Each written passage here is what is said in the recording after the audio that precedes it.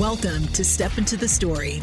Incredible conversations of how the Bible changes lives, changes families, and changes communities across the globe. And here's your host, Phil Tuttle of Walk Through the Bible. Welcome to Step Into the Story. Each time we get together, we have a conversation with a man or woman, and we explore the intersection of their story and God's story. And I cannot tell you how much I've been looking forward to today's conversation, because there really is just a fascinating story on a human level, but then to see that story not just intersected and glance off by God's story, but really find its true meaning and significance in God's story. And I'm thrilled with today's guest, Coach Mark Richt. Mark, thank you for being our guest here today on Step Into the Story. Thank you, Phil. I'm looking forward to it. Well, for those of you who are football fans, Mark Richt needs no introduction. But the exciting thing is today's conversation. Sure, we'll talk some football, but it's about a whole lot more than football. And Mark, your career could be summarized pretty quickly. This is the out-facing public part of it. Long-term assistant coach in a variety of roles at Florida State. Broken up in the middle by a quick time as offensive coordinator at East Carolina, and then 15 years as head coach of our own University of Georgia Bulldogs right here in the great state of Georgia, followed by 3 years back at your alma mater, the University of Miami Hurricanes, as head coach there also. Mark, in preparation for this conversation, I read your new book that's entitled Make the Call. And I just need to say to you that you and Lawrence Kimbrough, who helped you put it together, it was not what I expected. I thought I knew your story pretty well. I knew that you're a committed Christ follower as well as a great coach and all that. But I expected to learn a little bit more about you. I learned a ton more about you. I guess that's not too surprising. But the surprise to me was how much your book taught me about myself and just leadership in general. So I just want to say, first of all, thank you for that. Your new book, Make the Call. How did you get the idea for that particular project? Right. Well, I was approached about writing a book back when I was head coach at Georgia, and I thought it was a good idea for some crazy reason. There's really not time to write a book when you're the head coach at a major university, and so I felt like, I got about a month in the summer I could really dive into this thing. If we can knock it out, let's do it. Well, we got to the beginning of two-a-days had already started, and we were barely on chapter 1. Oh, and no I way. said, there's no way we're gonna. As a matter of fact, I read the chapter 1 rough draft. I said, this is boring. This is no good. I don't like it. And we shut it down. Then, after I retired from coaching, my literary agent got up with me and said, hey, let's do that book. What do you think? I go, well, I don't know. I'll think about it.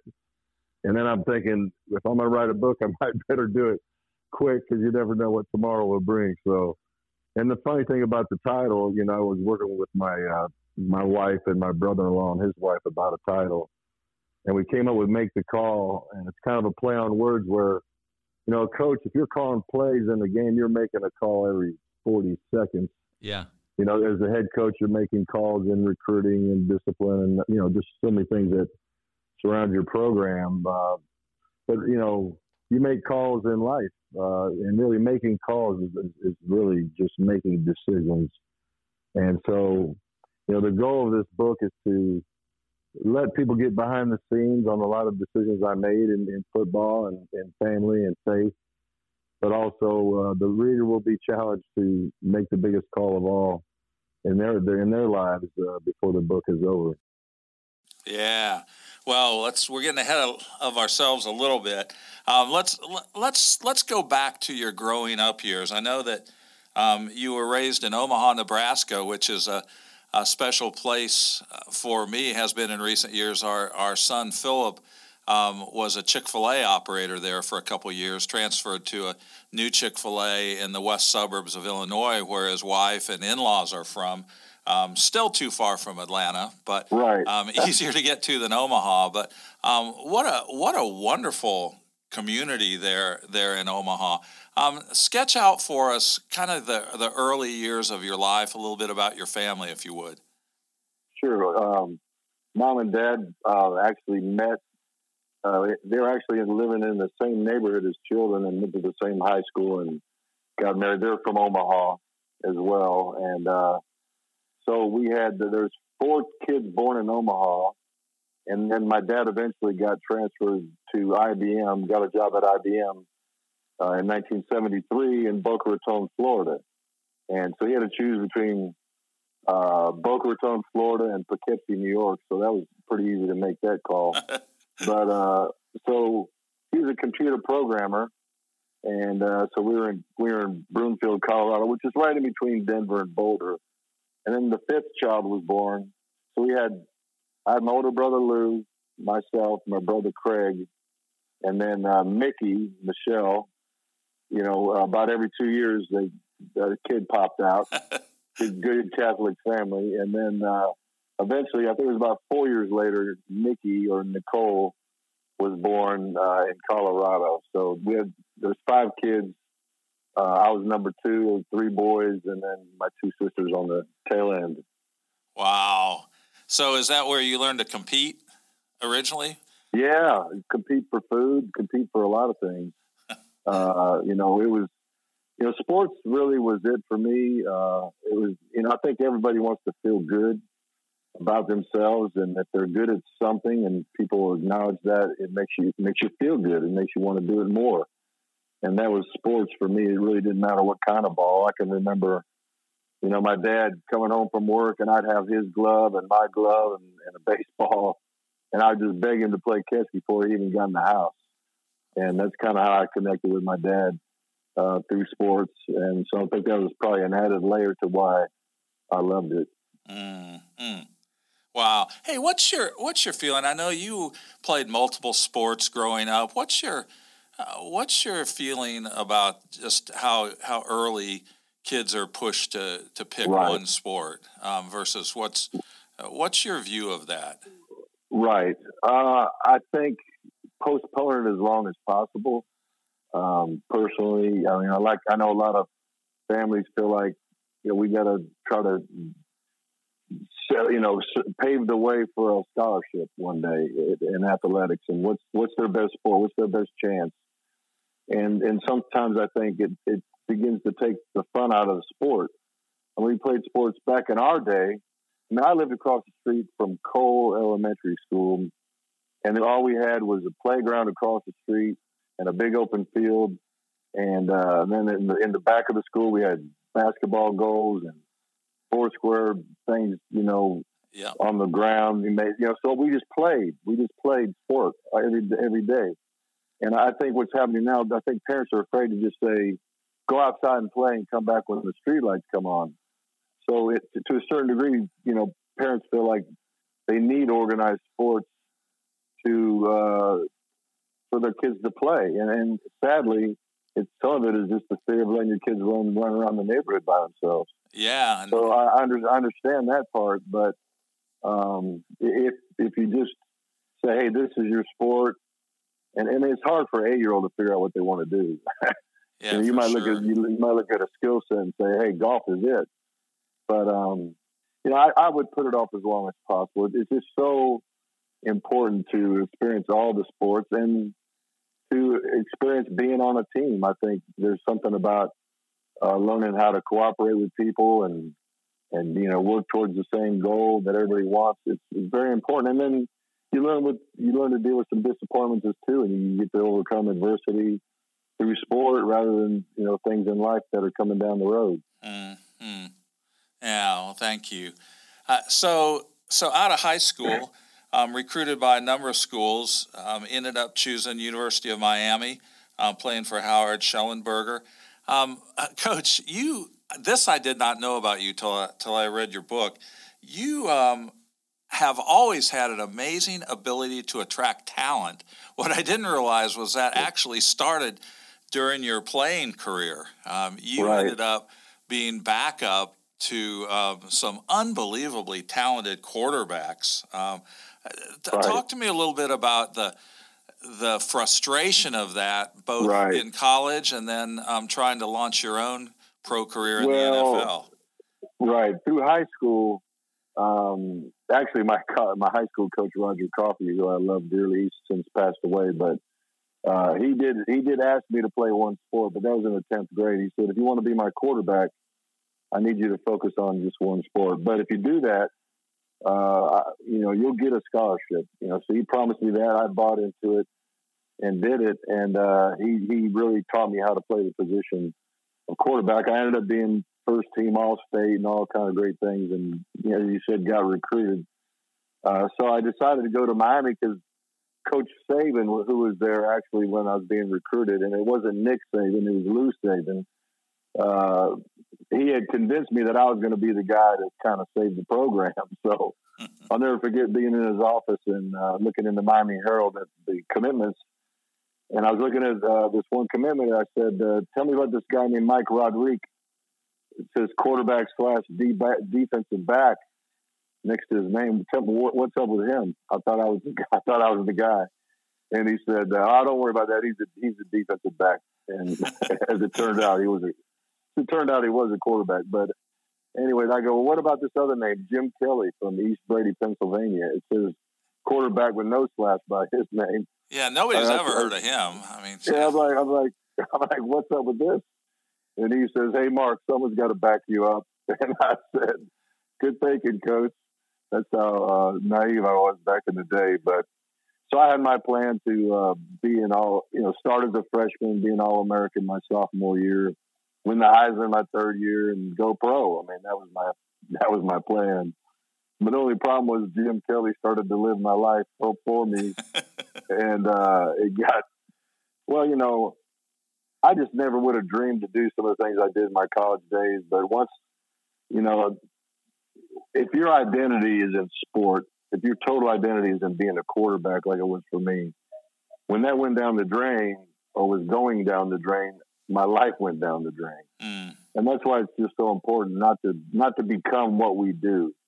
And a lot of times we identify with what we do more than who we are in Christ, and that's problematic. Yeah, that pattern of getting to back up really awesome quarterbacks continued as you were looking to get established in the NFL as well. Right. I get a free agent shot with the Denver Broncos. I signed my contract in Denver. I'm supposed to meet Dan Reeves, the head coach, the next day. And I go after dinner, after signing my contract, I go in the hotel room and there's a news flash. John Elway just got traded from the Colts to the Denver Broncos. And I was trying to get out of my contract and all that stuff. And so anyway, I got a chance to compete with John Elway for a week. I was the first guy cut that camp. Then the next year, after a few odd jobs, valeting cars as one of them, I was in such good shape chasing cars. I said, I got to try out again. And so I got a shot with the Miami Dolphins, and I lasted a month. I went into the locker when I first got there, and they had locker number 9, which was my college number. It had my name on it. Sweet. Now, it was on a piece of tape in magic marker, but it still was. It was there. I'm thinking respect, and then I kept looking down the line. They had the lockers in numerical order. I look at 10, 11, 12, 13. I see Dan Marino. Oh, man. And my days were numbered there, too. So even before you were, assigned the job of recruiting, you were pretty fantastic at that, even though it wasn't great for your own career. So there was disappointment in that, but how early was the idea that maybe I'll be a coach? How did that come about? Yeah, well, it's kind of a sad story. I got a job after getting cut with Denver as a bartender, and so I'm tending bar and trying to make these fancy drinks that I'd never heard of. and not doing a very good job of it, plus trying to watch football games on the TV monitors while I was at work. So my manager didn't like that much and said, hey, look, you sit on the other side of the bar and have yourself a beer or whatever you want to do. Watch these games, and then when we close up, I got another job for you. So he wanted me to clean the bar after hours. So the last job I had before I coached, you know, I'm kind of shining the brass rails of the bar, and I'm thinking surely I could do something else. And then I was like, well, maybe I could coach. So that's when I grabbed this blue book of college athletics, they called it, and looked up about 5 to 10 schools that I thought I might like to coach at. I mean, I'm so naive. It was just crazy. I did get a couple of letters of recommendation, and it turned out I got a chance to be a graduate assistant. I first got accepted a job at LSU as a graduate assistant coach to help coach the quarterbacks. And the night before I got in my U-Haul that was already packed, set to go to Baton Rouge, I got a call from none other than Coach Bobby Bowden at Florida State. And he offered me a job as a graduate assistant coach, not only to help, I was going to help coach the quarterbacks, but I was going to help him coach the quarterbacks, not a position coach. Yeah. And so it was an offer I couldn't refuse. And thankfully, he liked what he saw early on, and he quit coming. He came to one quarterback meeting with me. He watched, kind of observed me at the first practice, and he never came back. Wow. So I'm a graduate assistant coach, 25 years old, coaching quarterbacks at, you know, a Power 5 university. I don't know if we called them Power 5s back then, but it was an amazing opportunity to coach games. Yep. So that started a long-term relationship, not only with FSU, but specifically with Coach Bowden. And I know you did a couple of different stints there, 14 years altogether, grad assistant, and then eventually officially QB coach and then offensive coordinator. I knew Bobby Bowden was in many ways for you a mentor. I guess we didn't call them mentors back then, but had a huge impact on your life. What are a couple of the biggest life lessons you feel like you learned from Coach Bowden? Well, you know, everyone will say that Coach Bowden was about football and, you know, faith and family. And then really in order, it's faith, family, and football. And a lot of guys say that that's what they're about, but Coach Bowden truly was about that. He loved God, number one, above all, and wanted to serve him the best that he could. And, you know, number two, he loved his family. And, you know, then football came. So he truly had his priorities in order. And I loved him for that. But the biggest influence, or I guess the biggest thing that happened in my life under his guidance was after the death of a player, unfortunately, is my second year as a graduate assistant. We had an open date early in the year, and Coach Bowden allowed the players to go home if they wanted to. Some chose to go, and some stayed in town. And the ones that stayed in town went to an on-campus party. Somebody pulls the fire alarm. Everybody's on the parking lot. There's a local kid coming through with his car, almost hits one of our players, Pablo Lopez, a big offensive tackle, 6'5", 285, you know, kid of Cuban descent, kind of a jokester. Pablo he was kind of a hard dude too. He was a tough kid. And so he didn't like what happened and got in the driver's side window and kind of cursed this kid out and basically hurt his pride in front of his buddies who were in the car with him. So he knew he couldn't jump out of the car and physically whip Pablo. So he went home, got a sawed-off shotgun, brought it back to the party. Long story short, there's a confrontation. Pablo's out there walking towards him. He pulls the gun out. Pablo keeps walking, calls his bluff, says, you're not going to shoot me, bro. And the kid panicked, pulled the trigger, and Pablo died. So the next day was a scheduled meeting on a Sunday anyway to get everybody back in town from the open date. But it became much more than that. Coach Bowden addressed the team, and he just said, man, I don't know where Pablo is right now. I don't know where he'll spend eternity. I don't know where he was in his faith, and he said, "There's a God. God created you. He loves you. He wants a relationship with you, and he wants you to live, eventually in eternity with him in heaven." And he said, "Man, but the problem is the standard for heaven is perfection, and none of us are perfect. When Adam sinned, sin entered all man, and we think the 10 Commandments are 10 rules to live by, and if you obey them, you get to go to heaven. But the 10 Commandments are there to show us we're incapable of perfection. We're incapable of obeying them, and we need a Savior, and that's why He gave us Jesus." And he kind of just was preaching the gospel to the boys. And then there was an empty seat because everybody had assigned seats, and he pointed to the seat that Pablo used to sit in. And he said, "Man, you guys are 18 to 22 years old. You think you're going to live forever."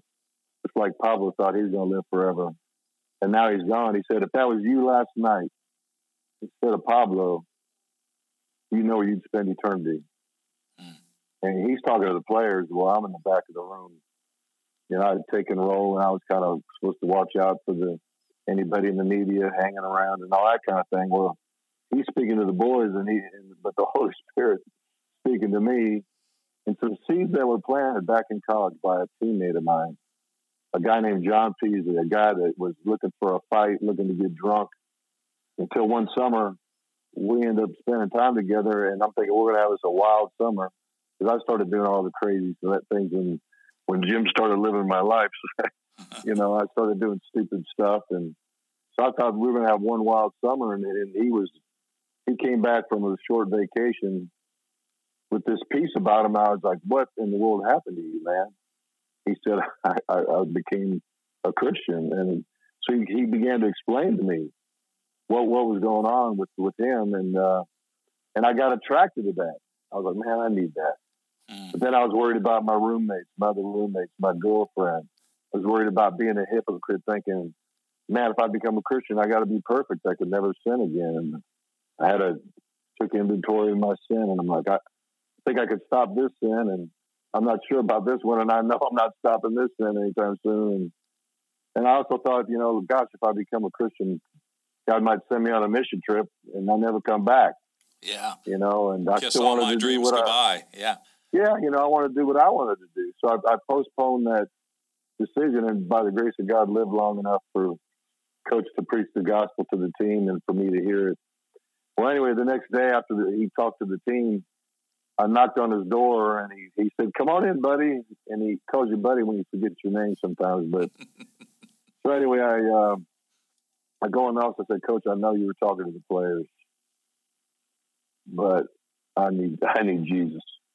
And so I prayed to receive Christ right there in the office, and things changed dramatically for me. I became the new creation in Christ. That sin nature I had at birth when Adam sinned, and we have that sin nature, the Adamic nature they call it, that was eradicated, crucified with Christ. And I became this new creation, and this peace that my buddy John had, I all of a sudden had. And all of a sudden, I went from this self-centered guy to a guy that wanted to please God. I had a new goal, one goal: try to live a life that would be pleasing to God. And a very simple goal, not necessarily an easy goal, but my life, it's how I tried to operate ever since. Well, your life, like many of our lives, splits before Christ and after Christ, and so much more to talk about. We're going to take a quick break right now. Coach, what you're describing is exactly why our ministry, Walk Through the Bible, exists, to draw people into that personal relationship with Jesus Christ. And here's a resource that we've developed at Walk Through the Bible that I think a lot of people will find helps move them down the field in terms of their relationship with Christ. Listen to this, and we'll be back just in a minute or so, and we'll continue our conversation with Coach Mark Richt. Want to read through the Bible in 1 year with us? The Daily Walk Bible is designed to guide you through your daily reading of Scripture, taking you from Genesis to Revelation in the span of 1 year. Each day's reading includes several chapters of Scripture, an overview to give you a bird's eye view of the day's reading, an insight offering an interesting fact from the day's reading, and My Daily Walk, a short devotion to help you reflect on and apply a specific insight from the day's reading. Every seventh day offers a pause on the journey as you are invited to look back over the readings from the previous week, look up to God, and look ahead to the reading to come. This is the Bible reading plan that will get you through Leviticus. To find out more about the Daily Walk Bible and our other Daily Walk resources, go to walkthrough.org/dailywalk. That's walkthrough.org/dailywalk. Read through the Bible with us in 2022. Well, welcome back to Step Into the Story and this just fascinating conversation with Coach Mark Richt. And just heard the story, Coach, of how you came to know Jesus as your Savior. It's not like God hadn't been after you for a while with your friend John Peasley and even back to high school with Coach Coffey. I thought it was fascinating in your book when you dodged his question about, do you believe in God? And you're like, well, I believe in football. And I thought he was going to be proud of me, but I think he felt like he created a monster with the love of football over God. But that's where I was back then. Yeah, at least it was honest response. You know, so there you are at FSU, and it's also during that time that you meet a young woman named Catherine. Right. Tell us about your first meeting, your first conversation with her. Was it love at first sight? Was it mutual? How did that develop? Well, first of all, if you read Wikipedia, it says she was a cheerleader at Florida State, but she was not a cheerleader. But she was roommates of my roommate. I had a roommate named Jay Perkins, another fellow graduate assistant, and he was dating Liz Ward, and that was her main name.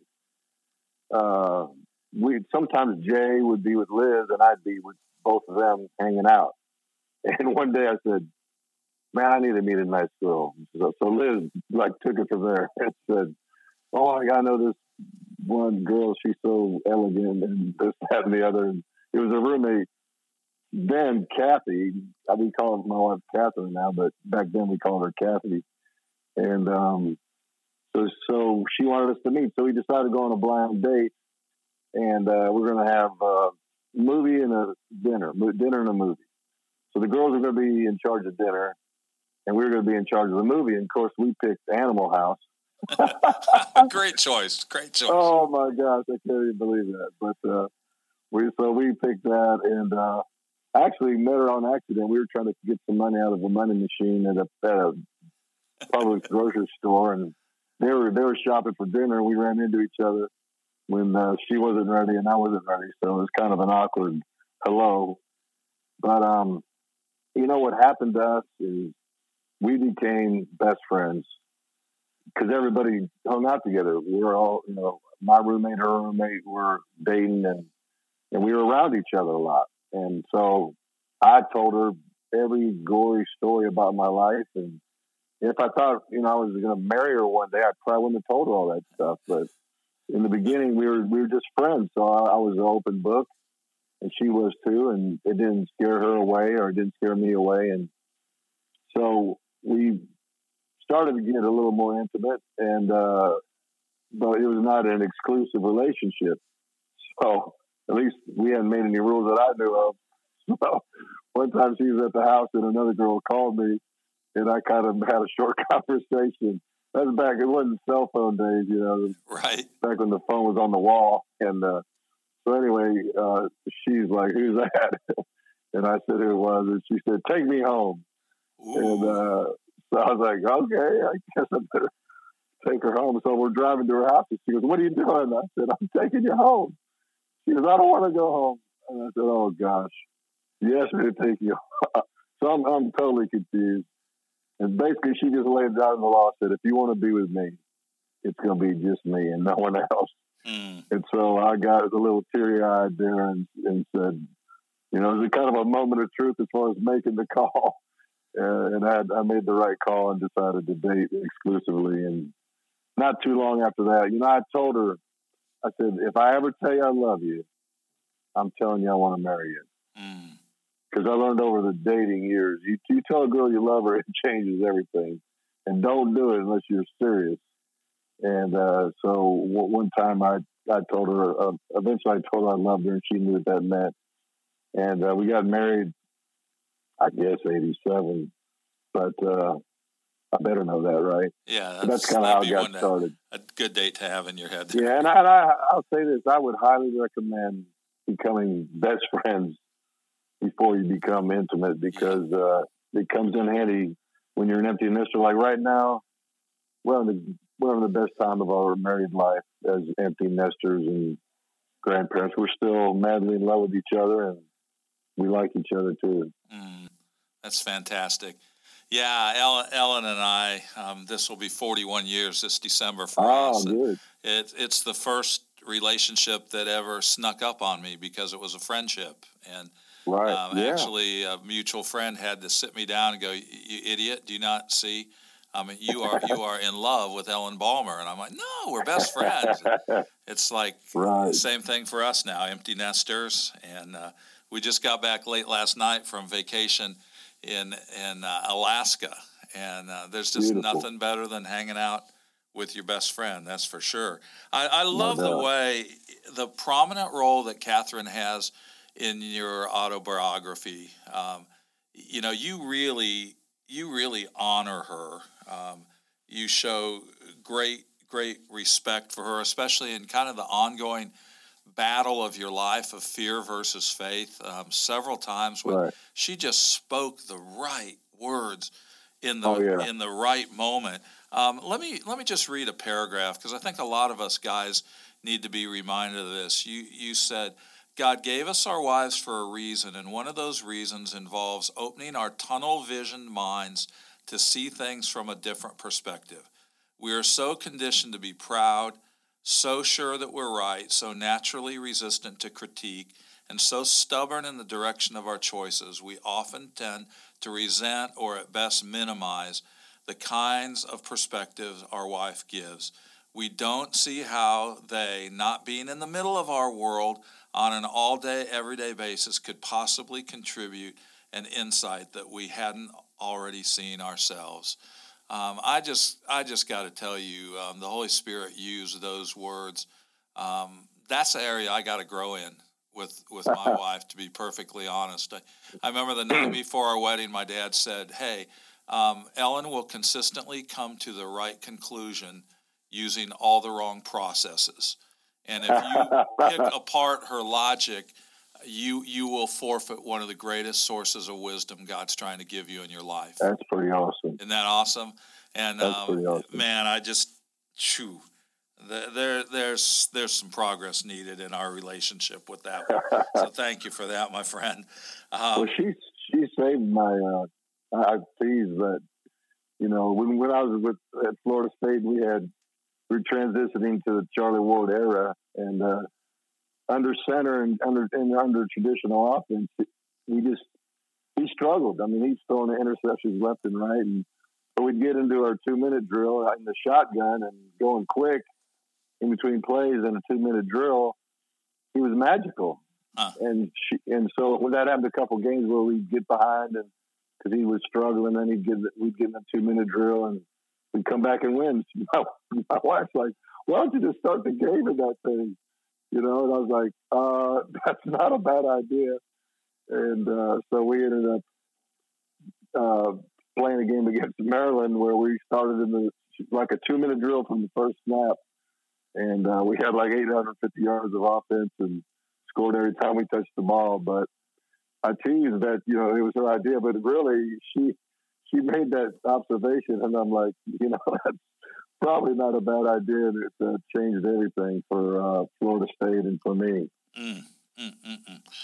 So eventually you get here to Georgia, make a long-term commitment. I love the part in the story. Was it Pitt that you were looking at or someplace else? Yes. But you really said, wherever I go, I want that to be someplace where we can raise a family, where we can make a long-term commitment. And the opportunity at Georgia came up, and you took it. And you know, if as a fan, just watching you from the outside, if I had to characterize what I saw as a fan, would be just an incredible degree of calm, unflappable, not panicking. I know that got misinterpreted a lot of times by your critics as oh, I don't think maybe he doesn't care enough. Maybe he doesn't really know how to motivate people. You know, but that calm was part of it. Just the integrity of wanting to do things right and you know, not cutting any corners. But maybe more than anything else, your program was characterized by loyalty. You know, demanding it from the players, to be sure, but a lot of people see loyalty as a one-way street. But with you, Coach, the street ran both ways, and probably ran from you to the players and your staff first. Where did you get your high view of loyalty? Where did that come from?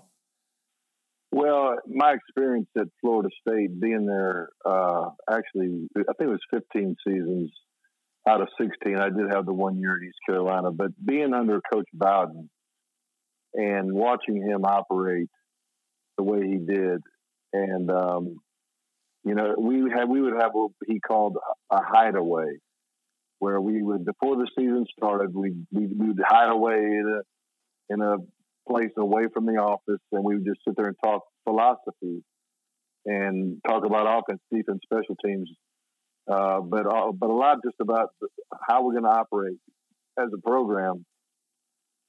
And actually, his number one item in the hideaway was loyalty. He said, sometimes there'll be times that you got to be loyal to me, and there'll be times where I'll have to be loyal to you. And he said, but I will say this: if you cheat, I'm not going to be loyal to that. And I was like, wow, this is awesome, and I'm in the right spot. And but you know, we loved Coach Bowden because he loved us, and he treated us the way he did, and he made sure we made time for our family. He made sure those players knew he cared about them deeply. And you know, his goal was to capture the heart of the player and build a better man. And he felt like if we build a better man, we're gonna have a better team.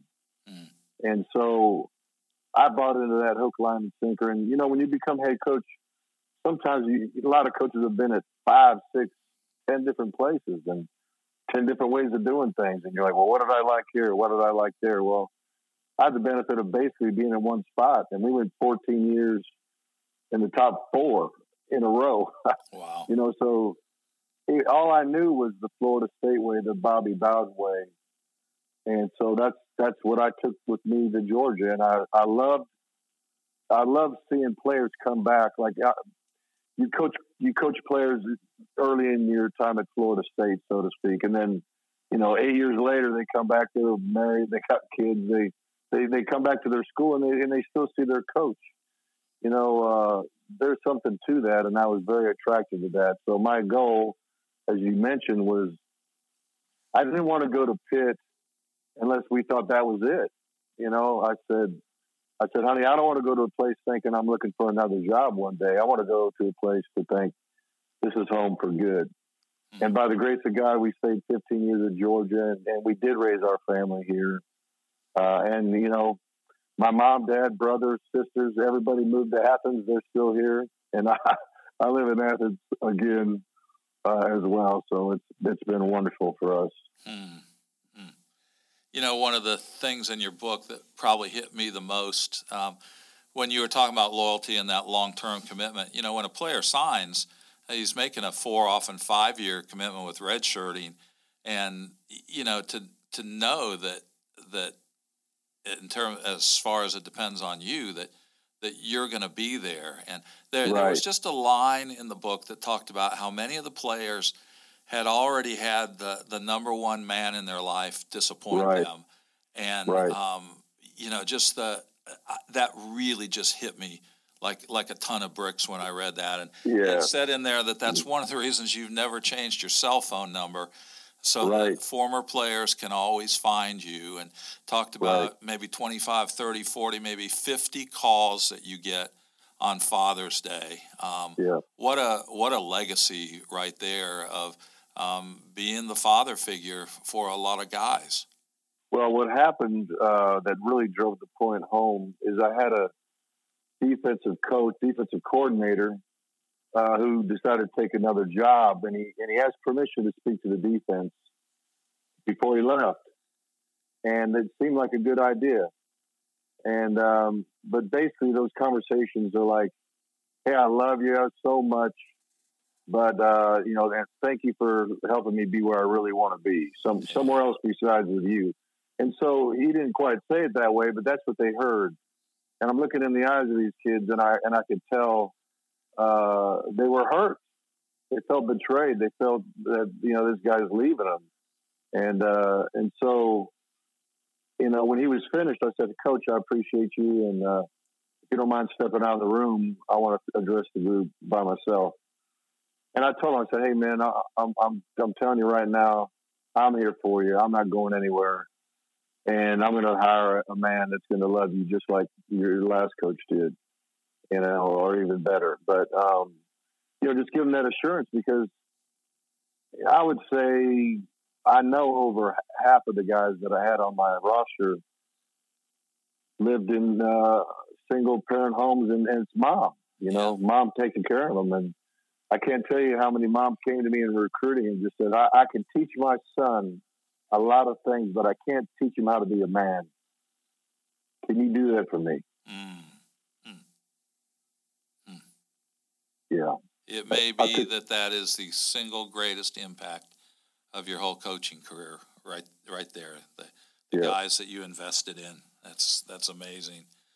Well, I got another story. I hate to bore you, but you're not boring me or anybody. Talking about that phone number not changing. Yeah. Just how I'm at a speaking engagement within the last month, and I'm sitting at the table with one of my former players, which is common to have a guy at an event that lives in the community. And so he's there with his wife, Trey Battle was his name, and he was a walk-on who became a scholarship player who played in the NFL and the Cowboys, and ended up being with the San Diego Chargers, and a teammate of his from college, Paul Oliver, was also a teammate of his at San Diego. And sadly, Paul Oliver took his own life. And that affected Trey in a big way. And when Trey ended up getting cut and was kind of floundering around, again, going back to that identity being in what you do, then all of a sudden you get cut. I mean, in football, you get cut as a young man eventually. Someone's going to say you're not good enough anymore. Go find something else to do. And he was struggling to the point where he was on a bridge getting ready to jump and end his life. And he said something in his spirit told him to call me. And he did. And we talked him into coming to the house, and I had former teammates, and a team chaplain there. And we just ordered pizza and we talked and about the good old days, and we just literally talked him off the ledge. And but he came back to this event, and in the middle of the event, the MC is saying, "Coach, you made an impact in players' lives. We'd like to bring one up on stage and let him tell the story." Well, he tells the story of what happened. And I'm sitting there like, oh my gosh, I can't believe he's telling the story. And then he looked at me and he said, "Coach, you saved my life." But that's wild. Wow. Well, you've had so much success. You've also had some heartbreaks along the way. I know. After 15 years of Georgia, at the end of the 2015 season, you were told that UGA was ready to make a change. And right. I heard your speeches. I heard, I read the press releases and all.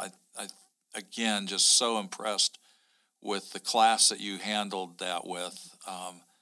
But But how were you really feeling inside when that gig came to an end? Truthfully, I was thankful.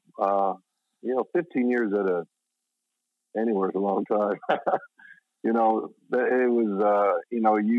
when you sign up for the job that it can happen. Very few coaches go through their career and never get let go somewhere along the way. So you knew it was a possibility.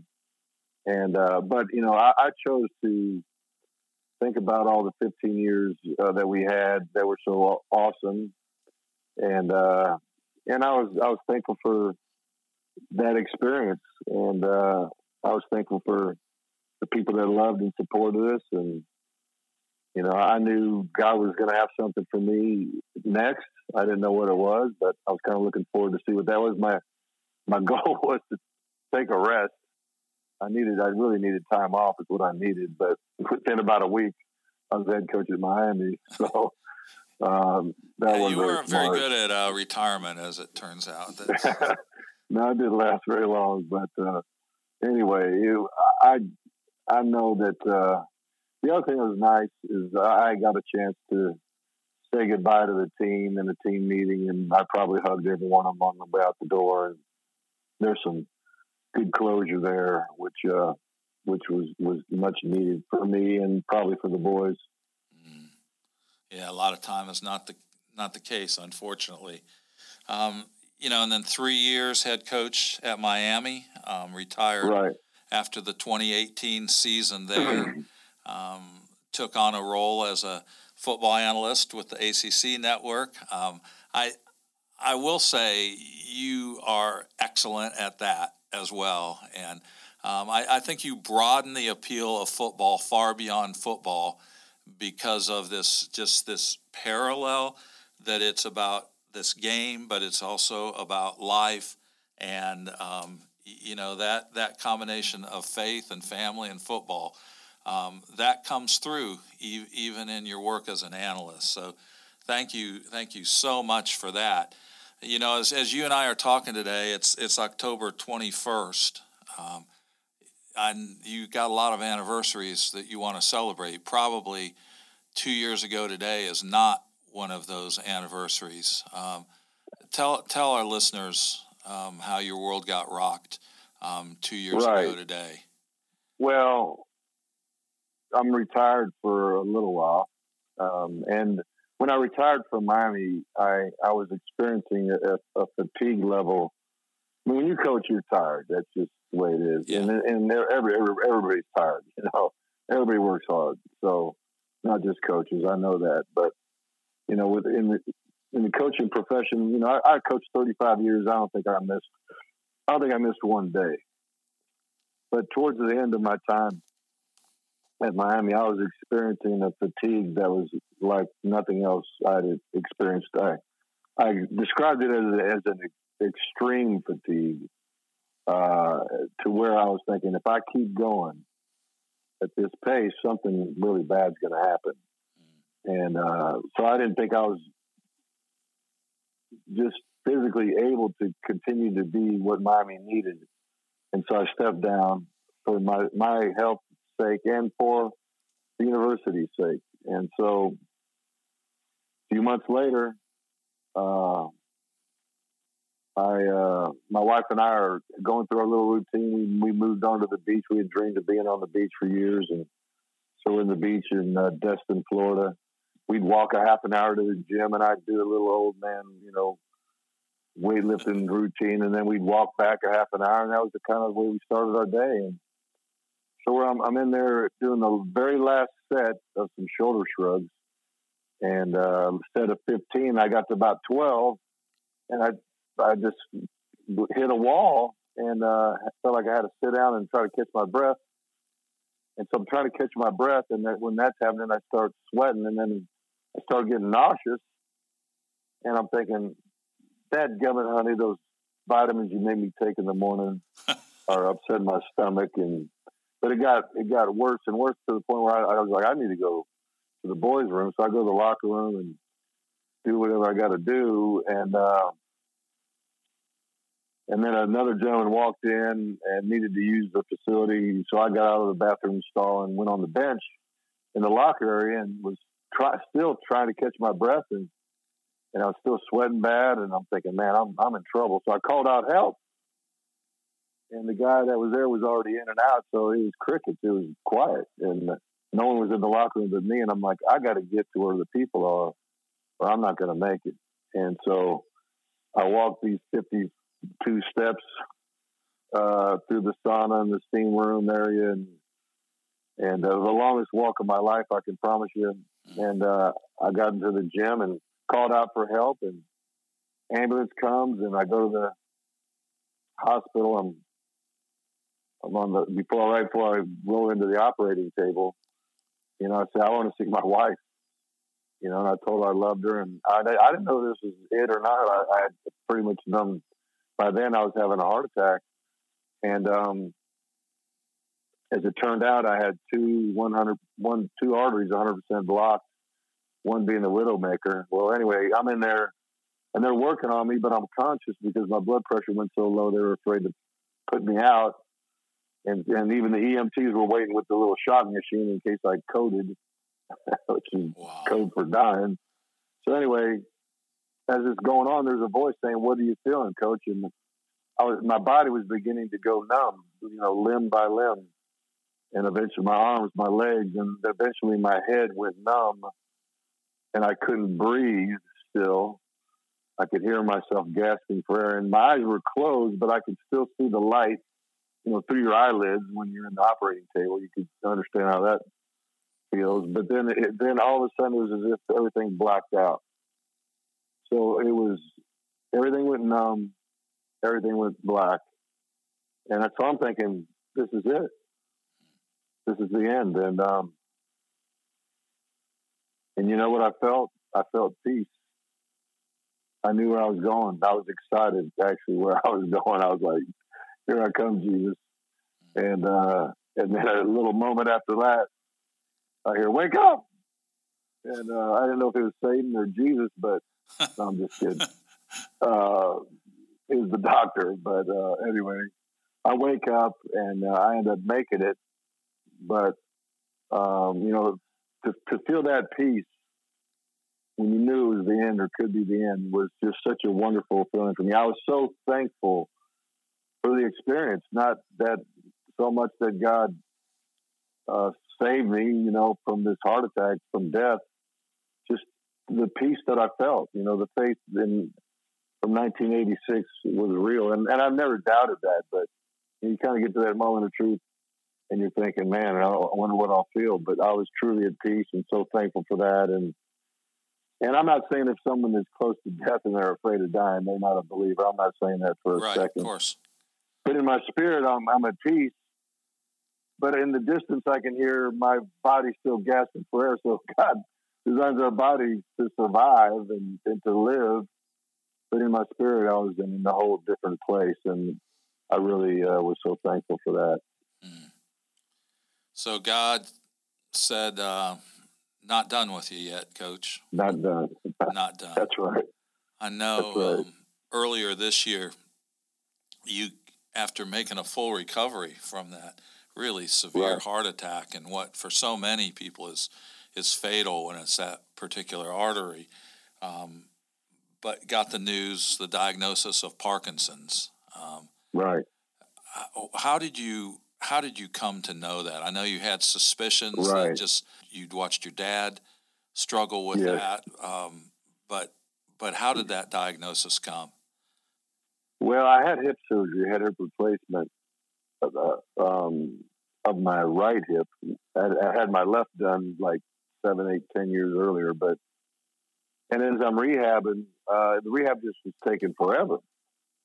And, you know, my balance and, you know, my muscle rigidity, and I felt like I was sluggish all the time. And so I'm thinking, you know, I need to go to my primary care doctor. And I was suspecting Parkinson's, and he was too. He got me to a neurologist locally and then to a specialist later, 2 months later. And by the time I got to the specialist, 2 months after, I was pretty sure I had it. he told me what I already knew, and that I had Parkinson's. So I had time to kind of process it, the possibility of having it for a few months. Well, I think that was healthy. If I went to my primary care and he immediately said, "You got Parkinson's," that might have been a huge blow, but and a shock to my brain and my spirit. But by the time I was told by the specialist that I had it, I'd already made peace with it, and I ended up tweeting it out because I'd be at a speaking engagement and I'd be moving slow, or my balance wasn't right, or it looked like my back was hurting, and everybody kept asking me the question, "What's wrong?" basically. And I got tired of feeding them a bunch of junk about it. Well, my hip surgery, it's taken a while. And so I said, I'm just going to tell everybody at the same time. So I got on Twitter and basically said that I had it, but I viewed it as a momentary light affliction compared to the glory that's coming. That glorified body I'm going to get that has no sin and has no disease. The body that I'm going to get that's going to match up with the spirit and soul that became right with God when I became a believer, and and that's how I see it. And so when peace was the number one joy of being a Christian in me when I first became a believer, and even through my heart attack, the key word for me now is hope. If my hope was only in temporal things of this earth, what do I have to look forward to? Well, I've got a progressive disease that sometimes people become a prisoner in their own body, and they get to the point where they can't even swallow anymore, and it's over. But that's all I got to look forward to on this earth. That's kind of a sad commentary, but I have the hope in my eternal glory with God because of what He's going to give me when I get there. And so I have a lot of hope because my hope is in eternal things, not temporal things. Well, I cannot think of a better place to land this conversation than right there. One of the things you're known for, Coach, is telling players when they played for you and during the rest of their life, finish the drill. And now you're getting a chance to model that.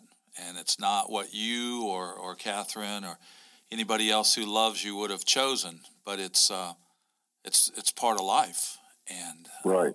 I thank you for the ministry that you're continuing to have for me and a whole lot of other people who are watching from the bleachers as you teach us how to live and how to finish the drill. So thank you so much for that. Thank you for this conversation.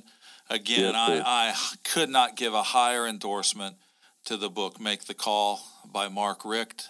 Football fans will love it. Even if you roll your eyes when your spouse or significant other flips to a football game or multiple games on Saturday, you will love this book because it's also about faith, it's about family, and there's plenty of football to keep people like me happy as well. Coach, thank you so much for being with us today. Every time we get together on Step Into the Story, this is exactly the conversation that we hope to have. And this is why our ministry, Walk Through the Bible, exists. If you are struggling with anything, I'd love to hear from you. If God has used this conversation in your life to spark some questions or stimulate some growth, you can email me at phil@walkthrough.org. That's WALKTHRU.org. And we look forward to the next time we get together on Step Into the Story. Coach, thank you so much for just opening up your life today with us. I enjoyed it, Phil. Thank you. Thank you for joining us for the Step Into the Story podcast, powered by Walk Through the Bible. We'd love to hear what you think by giving us a review on iTunes or Google Play. Also, don't miss a single episode by clicking the subscribe button. If you'd like more resources to help you explore and live God's Word in your daily life, visit walkthrough.org. That's WALKTHRU.org. Walk through the Bible. Take a walk, change the world.